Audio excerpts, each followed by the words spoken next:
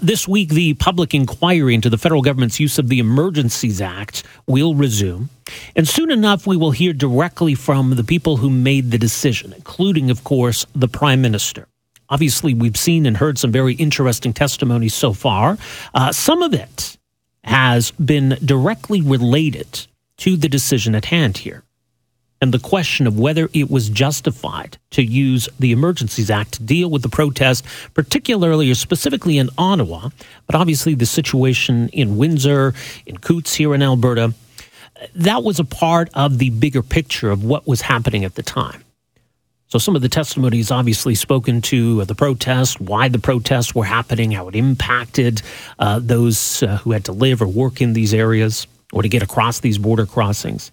But ultimately, at the end of the day, we need to understand why the government felt it needed to invoke the Emergencies Act and whether the threshold for invoking the Emergencies Act was met in terms of the scope of the challenge and in terms of the inability for existing law enforcement tools to deal with it.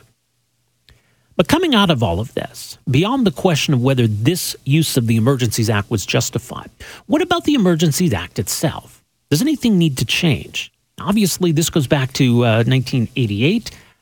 The Old War Measures Act was removed and replaced with this. Now, it's the first time government has made use of the Emergencies Act since then. So what does this whole situation tell us about the need to revisit the Act itself? It's an interesting piece in the National Post today looking at ways in which the Emergencies Act could be improved or fixed. Now, joining us to talk more about that, very pleased to welcome to the program here this morning, Joanna Baron, who is Executive Director with the Canadian Constitution Foundation, one of the organizations that's been challenging in court the government's use of the Emergencies Act. Joanna, great to have you with us here. Welcome to the program. Great to be with you, Rob. First of all, where do things stand with your challenge specifically? I know there have been a couple of different challenges, but what's the latest? Yeah, so we're participating. We have full standing at the commission, which of course is ongoing until the end of the month. And we also are involved in a judicial review, which will have sort of binding force on the constitutionality of the invocation. That will be heard in January. And one of the points we make in the piece that you refer to is that maybe there should be an expedited process for judicial reviews because courts move at a glacial pace. This has been as expedited as it could be, but that will be heard in January. All right. In the meantime, what have you made of what's been presented to this public inquiry so far, at least on some of these, important questions around whether it was justified to use this act? So our opinion is that really it has become clear over the first few weeks, and of course we keep an open mind, but based on especially the evidence from law enforcement, police officials, the Ottawa Police Service, the RCMP, the OPP, that there were absolutely existing tools available. And the Emergencies Act on its text is very clear that it must be an act of last resort. And the opinion of all of those law enforcement agencies that I just mentioned was that they had the existing tools to deal with the situation in Windsor, in Coutts, and of course in Ottawa, because that was sort of the outlying issue at the time it was invoked, under ordinary criminal law. That is completely clear. The most that we've heard from the police witnesses is that it was helpful, the Emergencies Act, that it sort of greased the wheels. And I don't know about you, Rob, but I don't know of any cop who is going to not welcome the chance to have more mechanisms for enforcing the law, so that it cannot be the standard. Well, that's the thing, and I don't think anyone disagrees with the idea that emergency powers are going to be useful. I mean, that's kind of the point. But that doesn't answer the question of whether we were to the point where it was necessary, right? Well, yeah, exactly. So one of the suggestions that we make for reforming the Act is that there needs to be a formal opinion from the Attorney General why existing tools fall short. That's the requirement of the statute.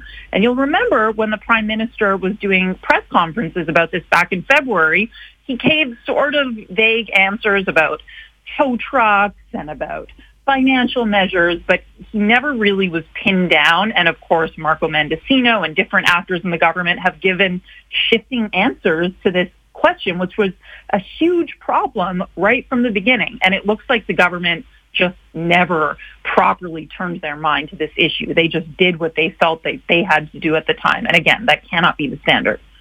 Right, and it shouldn't be. And obviously, a part of this exercise, I think, is to ensure that we maintain a high bar for the use of the Emergencies Act.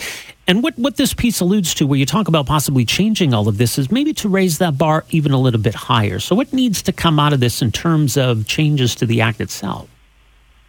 So we have a number of suggestions. One is that we need to firm up the exhaustion of provincial and territorial authorities, not only that the federal government needs to make clear why existing provincial laws are not sufficient. And there's a whole other question that I haven't mentioned about why Ontario didn't consider its own Provincial Emergencies Act. Of course, Doug Ford is not participating, so we're probably not going to get a clear answer on that. But Alberta and Saskatchewan are participating in the commission, and they made very clear that on the call with the premiers that the Prime Minister held, the day that they invoked the emergency, they were told, this is what we're doing. They were not consulted.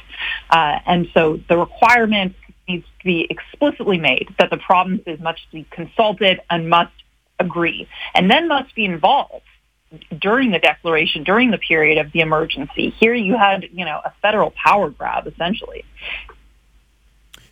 Right, exactly. And in terms of, the oversight or even the decision itself, should it be left to the Prime Minister and Cabinet? Is this something that should require not just a majority of parliamentary support, but maybe some kind of a supermajority?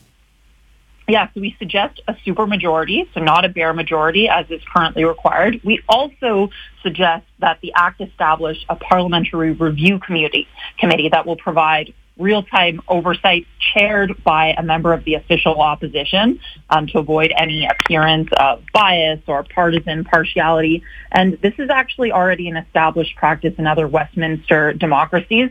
And the committee, the idea would be during the course of the declared emergency would meet daily, have security briefings, and be able to make sure that there weren't any further abuses of power as we saw here.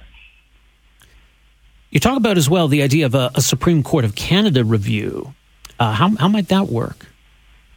Yeah, so as I mentioned, currently a judicial review of an emergency goes to the federal court, and it's on a regular basis. So even though the judge is doing his best to hear that case as expeditiously as possible, it's somewhat slow going. So we suggest that the legality of the declaration should go immediately to the Supreme Court of Canada, and special advocates who have security clearance should be given full access to any of the federal government's evidence.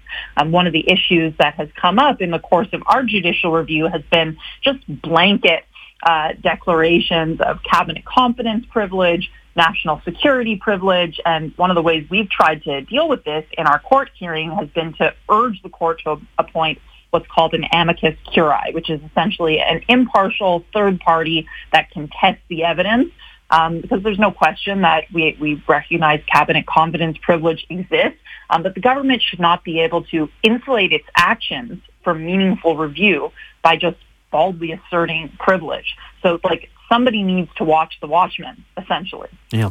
As for the inquiry itself, and I think that's an important part of all of this. The government's going to make use of the act. There needs to be some scrutiny after the fact. And we're still in the midst of all of this. But in terms of changing how this all comes together, at least the idea right now that Cabinet gets to choose who heads up this inquiry, is that something that needs to change?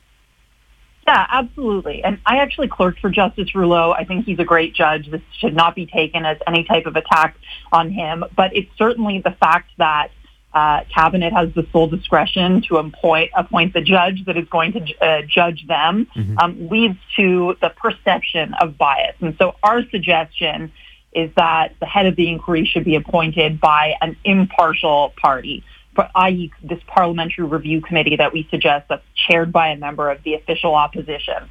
Because we can't do justice effectively. Justice must be seen to be done in an impartial way.